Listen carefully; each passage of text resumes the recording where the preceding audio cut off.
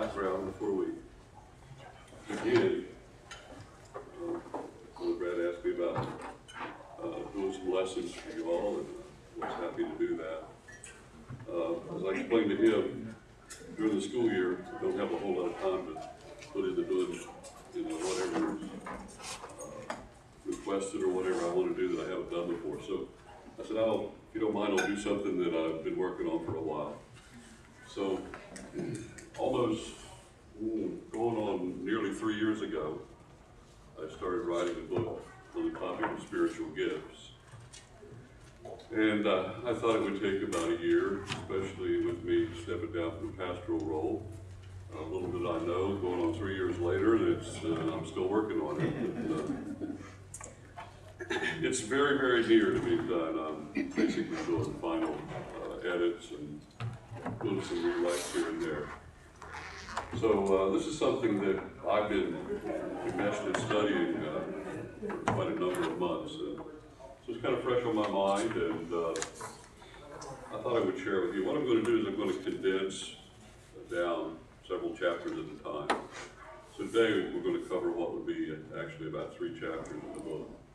And we'll do that every week, and we're not going to drag it out with all the details. Because this is not, this is a lesson. We've got so many minutes, we can't dig into every detail. We'd be here for months and months perhaps. So that's what we're going to do. Now, I realize that perhaps some of you may have had a study on this recently. I don't know, maybe not. But somewhere along the line, all of you have had some exposure to the concept. And I'm guessing just because there is such an absolute, I don't know how to say it, the teaching on this topic is all over the map, so to speak. So, I just ask you bear with me and keep an open mind, because you might hear some things that never heard before, or a perspective that maybe somebody across the table is versed in, but it's new to you. And I'll be the first to admit, I'm not the last word on the subject. But if you look at the variation in interpretation and understanding of the doctrine by those who do teach and write on the subject, you'll soon realize nobody's the last word on the subject. It's sometimes hard to find consensus. But what I've attempted to do is look at the scripture and let that be the guide, and do a lot of commenting on the Greek and the grammar and syntax and all that pastors could use. But at the same time, I'm trying to write it so that anybody can pick it up and understand what's said. So that's where we're at. So the working title for the book is Gifted to Serve. You can just look at it. I think I may have put it on your sheet simply as Understanding Spiritual Gifts. The first thing I want you to quickly adjust your thinking to is that spiritual gifts are nowhere specifically called a gift in the scripture. We all refer to them that way. It's because the primary word for the spiritual gift is the word charismata in the Greek, which just simply means grace that's given or received. Yes, grace is a gift. We always refer to God's grace as a gift. Paul says that in Ephesians 2:8 is a gift of God. And we understand what grace is. Grace is unmerited favor. It's something we receive. So it is a gift. But there's another Greek word specifically for gift. So our definition, and we'll get to this a little later, our definition is going to stretch your mind a little bit, I think, because it's not just some ability that God has just placed in us that we can maximize as far as its use is concerned without any effort on our own. So with that preface, let's let's talk about finding purpose to begin with. Years ago, when I sat down my first semester in seminary, my first homiletics class, which was a class on preaching, there was about 30 of us in class, I suppose. And throughout the semester, each of us had to get up and preach to the class, short sermons and big critique and all that. But early on in the semester, the professor said he wanted us to, and this was the assignment he gave us, he said he wanted us to go home and write a position paper on the concept of being called to the ministry. Well, I felt called to the ministry, and I think everybody else in the class did too. And I don't question that. Some things you just know, the Holy Spirit is operative in us, and there is a subjective part of anything when we think about God's will and God's calling. But he asked us to find a scriptural basis to prove our calling. Now, I presented a paper that was just basically desperation, because I didn't know how to describe it. I didn't know how to explain it. And he was wanting something concrete. Well, he took that assignment, and as my memory of the class, if it's correct, and I believe it is, nobody got what he wanted on the paper. I think he probably knew that was going to happen. And what he did, when we said, well, what is it you're looking for? You know, what is it we should be able to put our finger on? He said, you should have found the basis for your calling in the concept of spiritual gifts. Now, honestly, I wasn't well taught before I went to seminary. I didn't grow up in a church where the Bible was taught very well. I had some instruction in college through the campus Christian group, but that's about it. I never heard of a spiritual gift before, let alone know how it connected to my calling. But from that day forward,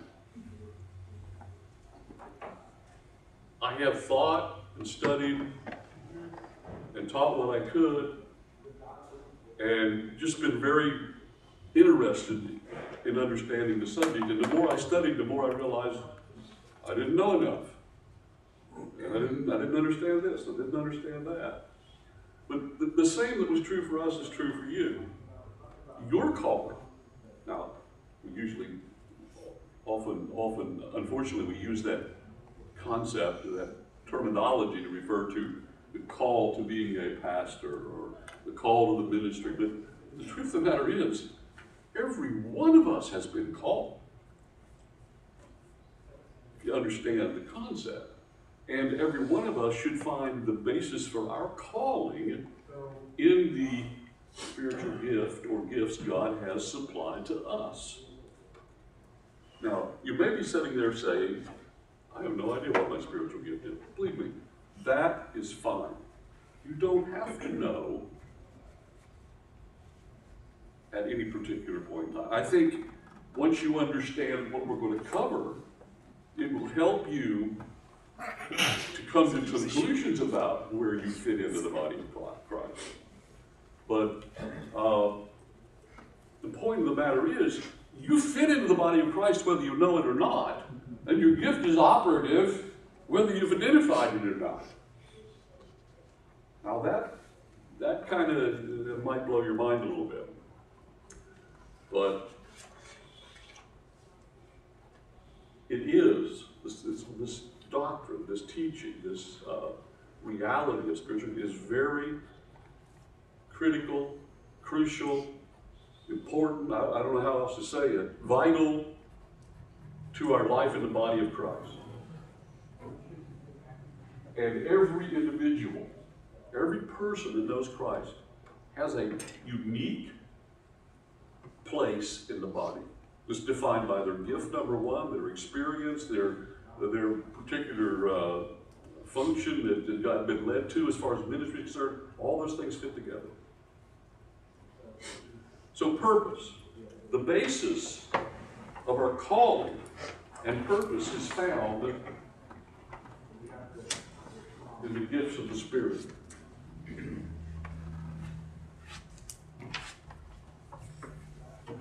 Let's take a look first of all at Romans chapter 12 and verse 7. Having then gifts differing according to the grace that is given to us, let us use them. He says, if prophecy, now that's a spiritual gift. I personally don't believe that gift is operative anymore, and we'll talk more about that later, but it was when Paul wrote. In prophecy, let us prophesy in proportion to our faith. That's not how much faith you have, but in the original it's talking about the faith. Let us use the gift we have received to do what the gift enables us to do according to what we understand about the faith. What the Scripture teaches us. That's what he's saying. Ministry is another one. We're ministry, let us use it in our ministry. He who teaches in teaching. Ministry is a different gift than teaching. It's a word that just refers to the capacity to serve others. Not talking about ministry with a capital E. So whatever your gift is, prophecy, you should prophesy. If it's ministry, you should serve. If it's teaching, you should teach. If it's exhorting, you should exhort. If it's giving, you should give. If it's leading, you should do it with diligence. If it's mercy, with cheerfulness. Now, don't worry about what all those gifts are at the moment. We will get into that next week. At least begin to. But I want to direct your attention to this one, teaching, because that's what my professor was dealing with, and he felt like we should have understood that we were called to be teachers of the Word. And the reality from Scripture should have been based on the fact that we had the gift to teach. Now, move on to 1 Timothy 3, 1 and 2. Now, you'll recognize probably that 1 Timothy 3 has to do with the qualifications of a pastor, or the qualifications of an elder. Same qualifications. The pastor refers to an elder's shepherding. That's what pastor means. The term elder itself refers to experience and maturity. And there's another word used in Scripture, which we find right here, is the word bishop. That's a third word in the New Testament. It's also used in the same office. Elder, pastor, bishop. Bishop means overseer. So, Paul says to Timothy, this is a faithful saying, if a man desires the position of a bishop, in other words, he's saying, if somebody wants to do it, if somebody wants to be involved in that ministry. Now look, that's not just saying anybody can just up and decide, I think I'll be a pastor, without any real leading from God. However, it does indicate to us that gifts produce desire. The Holy Spirit, who gives us a gift, also leads us and directs us in the decisions we make in life. And if we're in right relationship to God and the Spirit, those two things will come together. So, someone who has the gift of teaching should desire to teach, and perhaps desire the office of being a bishop, pastor, elder. But the church doesn't know. The church may not know whether the person who desires the office is desiring so out of a gift that God has given him and a compulsion by the Holy Spirit to do it, or not. So it has to be proven. So Paul says, if someone says they have the desire, they believe this is what God's leading them to do, then they also need to be able to meet these qualifications to hold the office. And one of the qualifications is to be able to teach. Because the teaching gift determines the ability to function in the office. Make sense? I've run into people who will tell you, and now you probably run into people too, who will say, that just means they're teachable. That's not what it says. We all need to be teachable. But the old King James says apt to teach. The word in the original, in the Greek, just means able. It's not teachability, it's ability. Here. So, with that in mind, let's go to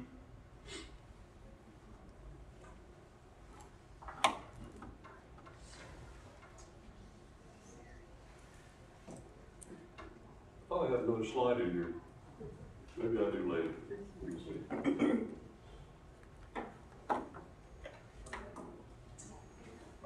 I guess it's somewhere else in the presentation, maybe even next week. But later in Paul's address to Timothy in his epistles, he tells Timothy to stir up the gift that is in him. So Paul is saying you can have the gift, but you don't necessarily know how to use it well just because you have it. There's a personal responsibility to develop it. So I'll throw that in there. Let's go back to, go over to 1 Corinthians 12 to 22. This is a lot, but I'm just expanding on the fact that the same process is true no matter what gift you have. See if you have the gift of exhortation, which means you have the ability to give people perspective. It's really the gift of counseling. You understand what the word means. Let's say you have that gift, but you don't really understand it or know it. You know that you have it. You haven't really thought about it, but people tend to come to you and ask advice. Or they come to you and you're a person they just want to talk to when they're discouraged or so. Other people sometimes sense who can do what before the person realizes it's a gift that is making that happen. But whatever your gift is, we all have a gift. And so this is important to understand. For the body is one and has many members, but all the members of that one body, being many, are one body, so also is Christ. For by one Spirit we were all baptized in one body. Now that's not a second baptism. That's not something, baptism of the Spirit that happens way after you're saved. That's talking about what happens when you're saved. But that's a doctrine for another day, okay? For by one Spirit we were all baptized into one body, whether Jews or Greeks, whether the slaves are free, and have been made to drink into one Spirit. For in fact, the body is not one member, but many. If the foot should say, because I'm not the hand, I am not the body, it is therefore not the body. And if the ear should say, because I'm not the eye, I am not the body, is it therefore not the body? In other words, there's differences. What the pastor does on Sunday morning is deemed to be hugely important, and I'm not saying it's not. But what somebody with a different gift that is not used in the public sense or in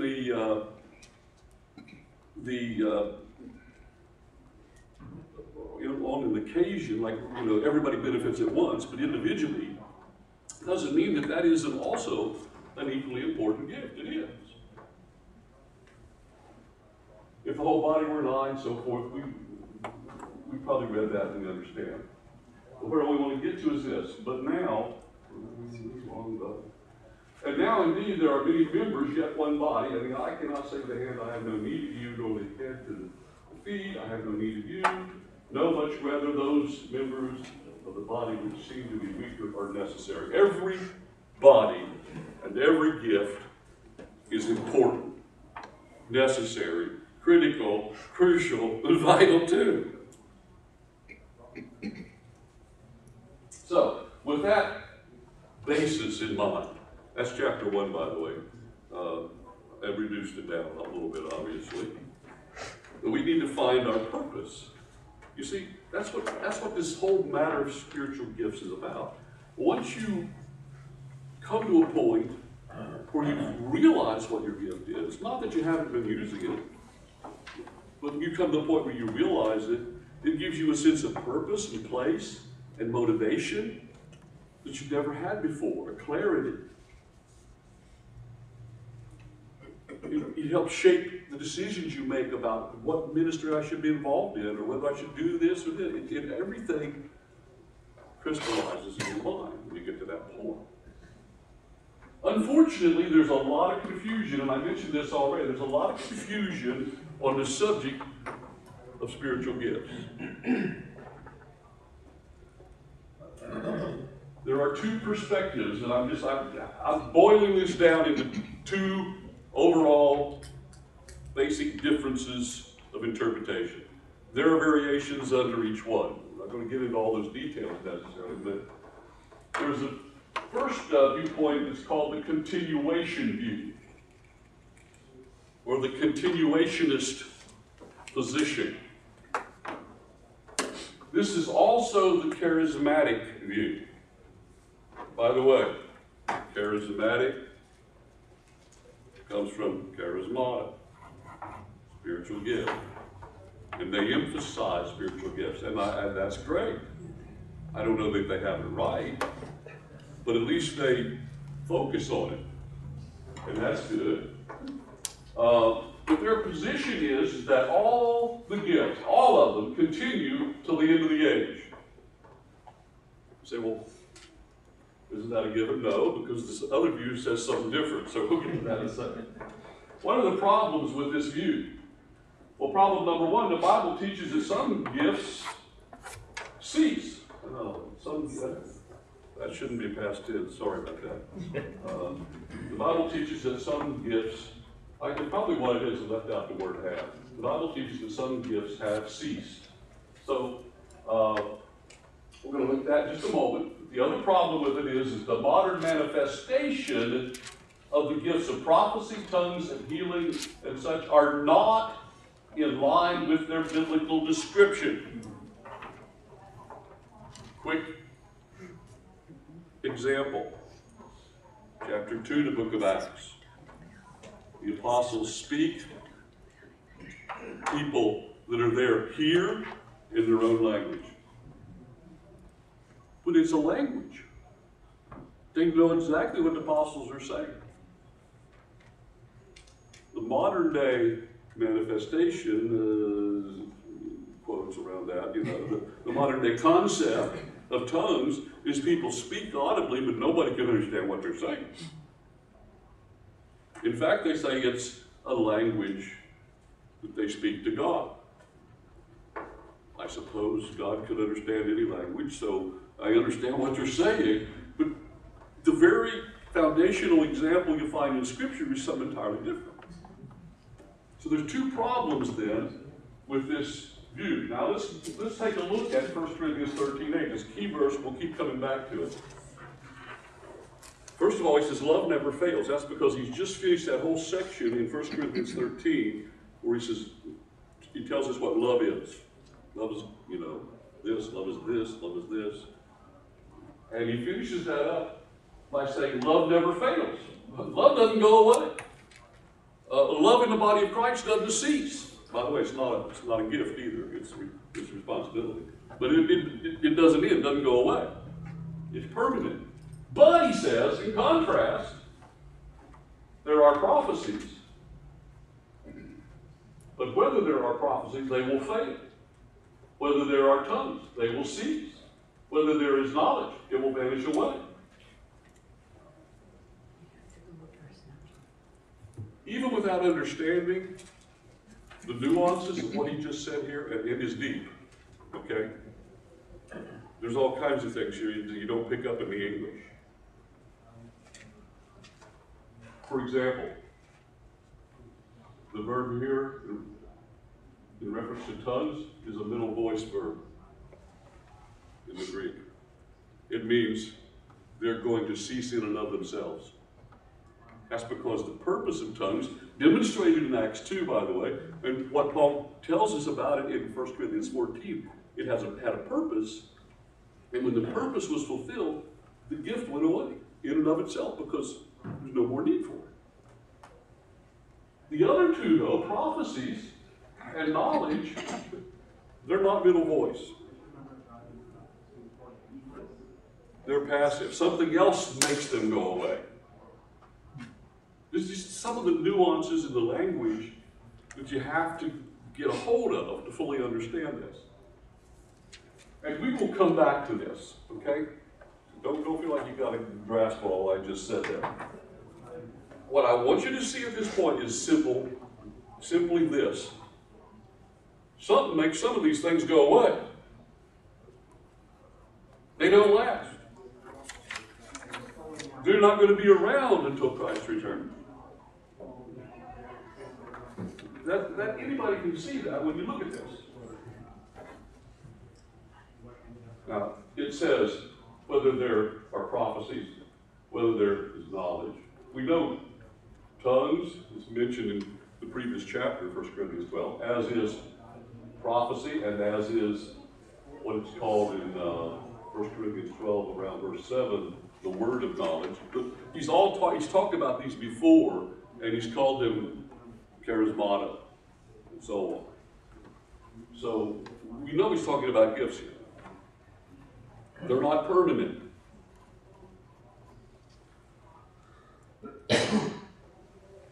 So let's move on to the second viewpoint, the second major viewpoint, and that is what we call the cessation view. The first one was the continuation view. This is the cessation view. This view says that some gifts were temporary. We just saw 3 of them in 1 Corinthians 13:8. Now, there are some problems with this view. The problem is not the interpretation. The problem is twofold. Among the group of people, scholars, Bible teachers that are cessationists, unfortunately, a lot of them just ignore the topic. Now, here's an example. I was in seminary for 5 years. I took a 3-year degree, realized I still didn't know enough to be a pastor. I took 2 more years, I got 2 degrees. It all took me 5 years. For that length of time, in 5 years, seminary, I never once heard another professor, I never once heard another sermon, and we had chapel all the time, speakers for long. I never heard any other person in the next 5 years ever mention spiritual gifts. I was intrigued by it from what my professor said my first year, and I kept trying to learn, and I was picking up books and things and reading them. And they weren't all right. It was confusing. But the people that said they went away didn't say anything about it. They acted like they were unimportant. I think the tendency is to ignore them because of the charismatic extremes. They don't want to be associated with that, so they just veered away from it. The other problem with cessationists is there's a lack of consensus about which gifts are temporary.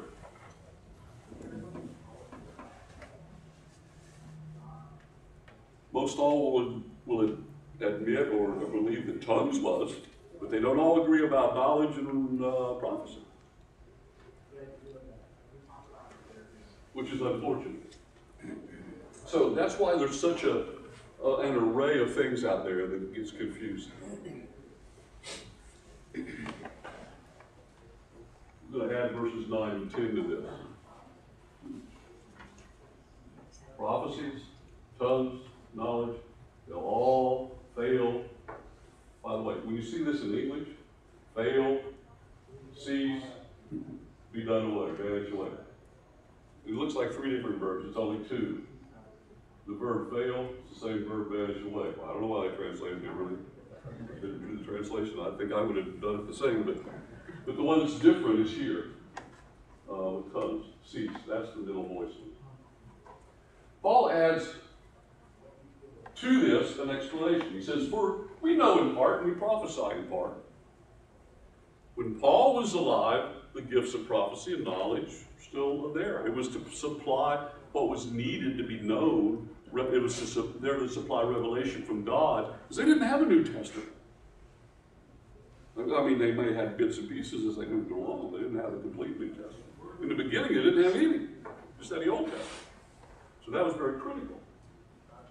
That's what he's talking about when he says, we know in part. We got some people prophesying, got some people, delivering revelation to us and knowledge, but we don't have it all. Pretty simple. And he says, but when that which is perfect has come, then that which is in part will be done away. So something is coming that will bring complete knowledge. We don't need to have prophets and people with the gift of knowledge to supply what was only part or limited knowledge any longer. And when the perfect comes, it'll bring an end to those gifts. Here's where some of the cessationists get all messed up. What is it when he means? What is it he means by that which is perfect? It's in a neuter gender, so it's not Jesus Christ when he comes back. Now granted, some will say, no, it's not Jesus, that's not the point. The point is the event of his coming back. That could be neuter, and I'll grant you that. But it's kind of, don't you think it's kind of already intuitive to understand when Jesus comes back, we're going to have all the knowledge we need? Why would he have to say that? Doesn't make any sense to even mention that, right? If the gifts were going to continue when he came back, why tell us they were going to end when he came back? Because when he comes back, everything's complete then. But this trips up some cessationists, and they want to pull out prophecies and knowledge and say, well, they continue till Jesus comes back, but tongues does not. Now that's legitimate to say tongues does not, but they fail to get the rest of the equation. We'll talk more about this later too. We're just introducing the subject. So let's move on to, this is chapter 3 of the book called Spiritual Gifts 101, the basics. Now,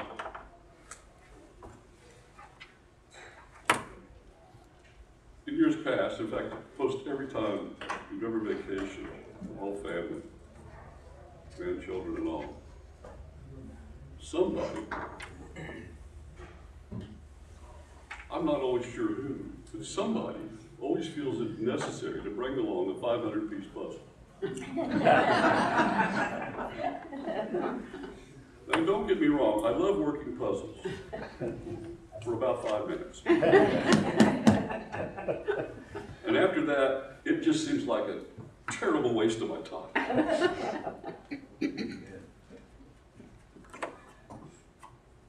Some of you may love to do it, I know some of you love it. I don't. And some of my family do. And it'll lay there for days. And the idea is to complete it before the week's up. It usually is completed, but not because of me. I put in a piece here and there, but that's about all I have. 5 minutes at a time, I'm done. I'm somewhere done. How do you go about solving a puzzle that has 500 pieces and so many of them look alike? We all understand, right? I mean, you start with the flat edges, you get the borders, and then you work in, and up and down, right? This is how we need to begin to study the topic of spiritual gifts. Let's put some borders in place, basic principles, if you will, and then we can fill in a lot of the details that you're probably already swirling around in your mind. So border number 1 is what I call the determination of spiritual gifts. Who determines who gets what gift? We don't. Unfortunately, I think a lot of people have taken a survey, or what do you call it, inventory, or answer questions, and believe I've done it. I even made one up myself for a congregation years ago. I don't use it anymore. Unless I know somebody's got the maturity to be honest, because most people, when you take those kind of personality tests, the people tend to answer what they want to do, not what necessarily they're good at, once gave this to some people. We were discussing this, and I gave the one I had to them. And I still remember this young man who decided he had 7 gifts. And honestly, I said, that's possible, but I'd rather doubt anybody's had that many, except maybe when you go back to the apostles. But we don't determine our desires. We can only ask ourselves, what has God demonstrated to us through opportunities and experience that we see His blessing upon. See? And it's hard to do just in a survey or an inventory. It's the Holy Spirit that distributes spiritual gifts as He chooses. We don't have any say in it. It's a sovereign act of God. But one and the same Spirit, 1 Corinthians 12:11, but one and the same Spirit works all these things, distributing to each one individually as He wills.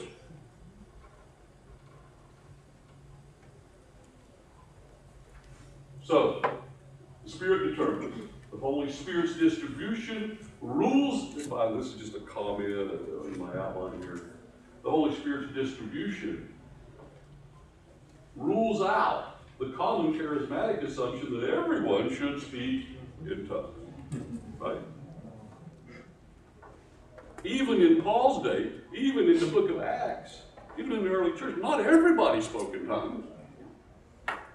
But that's a common assumption among many of our charismatic brethren. Now, by the way, we just make this clear.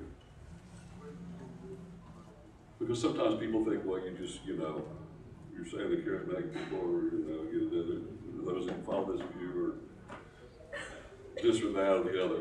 They're brethren. I've met many of them. I know many of them. They love God. They're great Christians. They believe the Bible's the Word of God. They believe it just like we do. Just interpret it differently. Okay? So, we're not here picking on somebody who has a different viewpoint. We just recognize there are different viewpoints in Christianity. I'm giving you my viewpoint, and I'm trying to give you the biblical basis for it. But in the end, that's up to you to come to where you stand on this subject. Okay. Another border piece to our puzzle, the timing of spiritual gifts. Every believer has been given at least one spiritual gift. By timing, I mean, when do we receive a gift? We receive a gift the moment we place faith in Jesus Christ. So how do you know that? 1 Corinthians 12:7 tells us. But the manifestation of the Spirit is given to each one for the profit of all. The only way each and every member of the body of Christ could have a gift would be if they each received it the moment they placed their faith in Christ. Think about that. Right? If it wasn't at the moment they became a believer, then at any time there would be some that didn't have a gift and some that did, and that would mean this verse is wrong. But this verse can't be wrong. It's the Word of God. So that demonstrates the timing. The conclusion then is this: every believer receives spiritual gifts when they receive Christ.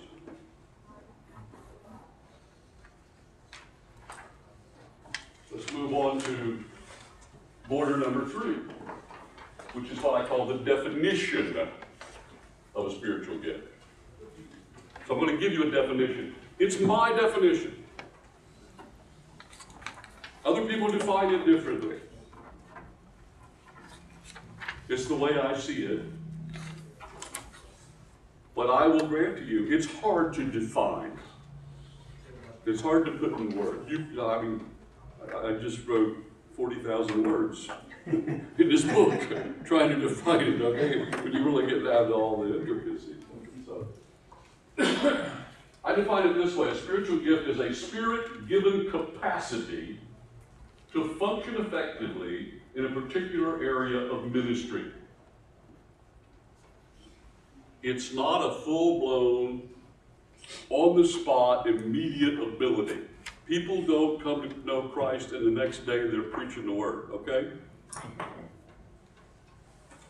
People don't come to know Christ one day and the next day they know how to, encourage and exhort other people.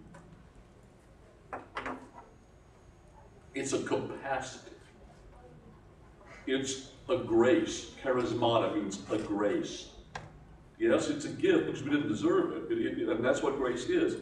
But that word is defined various ways. It's called the workings of the Spirit in one verse. It's called the manifestation of the Spirit in another verse. It's called the charismata in some verses. It's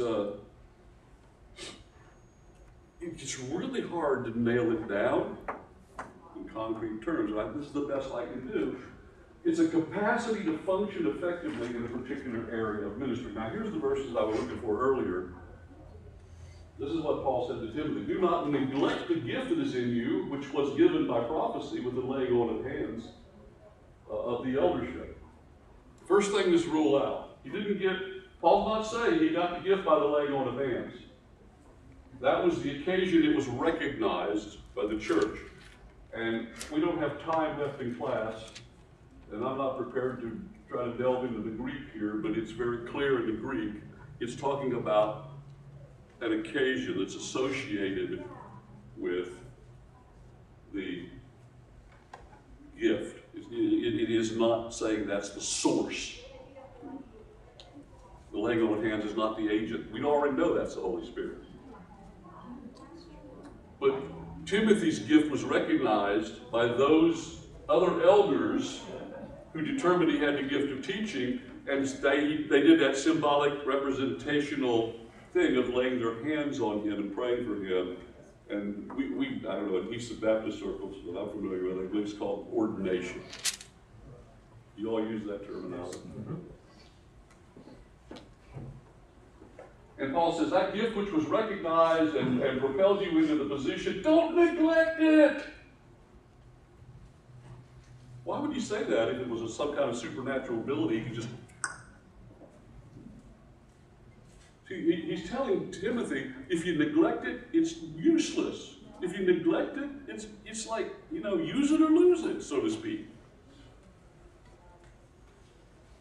Then later in 2 Timothy 1:6, he says, therefore I remind you to stir up the gift of God which is in you to the laying on of hands. Or again, which was recognized by the laying on of hands.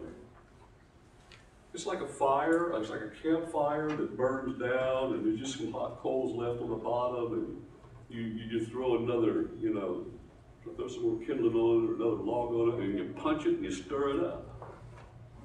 The oxygen that comes into that stirring act heats up the embers, reignites the fire. Stir up. You always have to keep your gift stirred up. That's why I call it a capacity. It's not something you can take for granted. It's not something that you can say, well, I don't need to go to school. I've heard people say this. Believe me, back in the mountains where I come from, they called seminary the cemetery. If you go to the cemetery, you're going to come out dead. You're going to lose all your spirituality and all that. You're just going to have facts in your head. We need to learn, and we need to keep learning, and we need to know how to use our gift. We need to learn from others. We need to learn from what we can read. We need to learn from the Scripture. Always cultivating your gift. It's a capacity. One last border, the overall purpose of spiritual gifts. Spiritual gifts are given to individual members of the body for the benefit of others. Quick verses here, or as many members, or as we have many members in one body, but all members do not have the same function, so we being many are one body in Christ and individually members of one another. Our gifts weren't given for us. The gift you have, the capacity you have, has to be given away. It has to be exercised in the body to have value. Here's again is where those who hold the tongues continue throughout the age, and then everybody needs to speak in tongues, and nobody else can understand what it means, what you're saying, but God understands. This just went out the window then, see? As far as I'm concerned. As each one has received a gift, minister it to one another as good stewards of the manifold grace gift, charismatic, manifold grace of God. That's 1 Peter 4:10.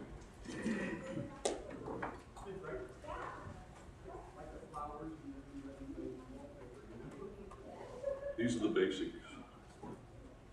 Everything else we build around this. You have this in place, everything else starts to fall into place. I think we're about out of time, so. I have covered it all that I was intended to cover, but I did intend to cover it a little bit. You have one more slide? What's Yeah, that? go back, just one back to that previous slide. Edification. Edification. This is just an expansion on the benefit of others. The overall function of gifts within the body is edification, building other people up. And you can look those verses up.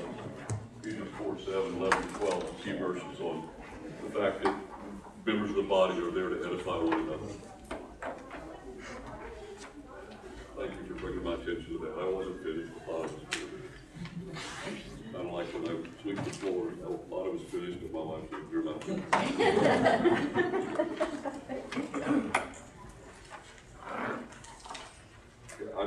We're out of time to go any further. I intended to have more time for questions, but we'll take one or two quick ones if there's something really not clear to you.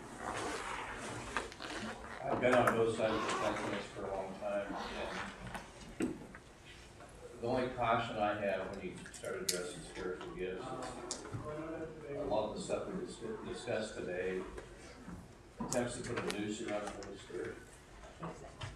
And I would just say it's all based off of those words about completeness. And my interpretation of that is completeness comes when we are recovered by Christ and we keep joining Him in the sky. And then we're going to have all that knowledge. Up to that point, we don't have the whole picture. But the Holy Spirit provides each individual with gifts and how to use those gifts the closer you are to the Holy Spirit. So, any of the gifts, as far as I'm concerned, are valid because I don't have the authority, even by the discussion, to say that they aren't. And I've seen it work both ways. But the Holy Spirit is going to allow you, through your own maturity in the Holy Spirit, and how well you communicate with Him, to reveal some of those gifts to you. And as long as you rely on Him, then those gifts will provide benefit to others. But I don't try to put a noose on. That's my only caution is we don't understand, we don't have all the knowledge of what the Holy Spirit is capable of doing. I think He's got unlimited power to do all kinds of things. I agree with that. And so that's just my simple I agree with what you're saying. Don't put a noose around the Holy Spirit for this reason. We haven't gotten to it yet in our study. When you go past 1 Corinthians 13:8, you look at what he says in verses 9 and 10, and then he comes in verses 11 and 12.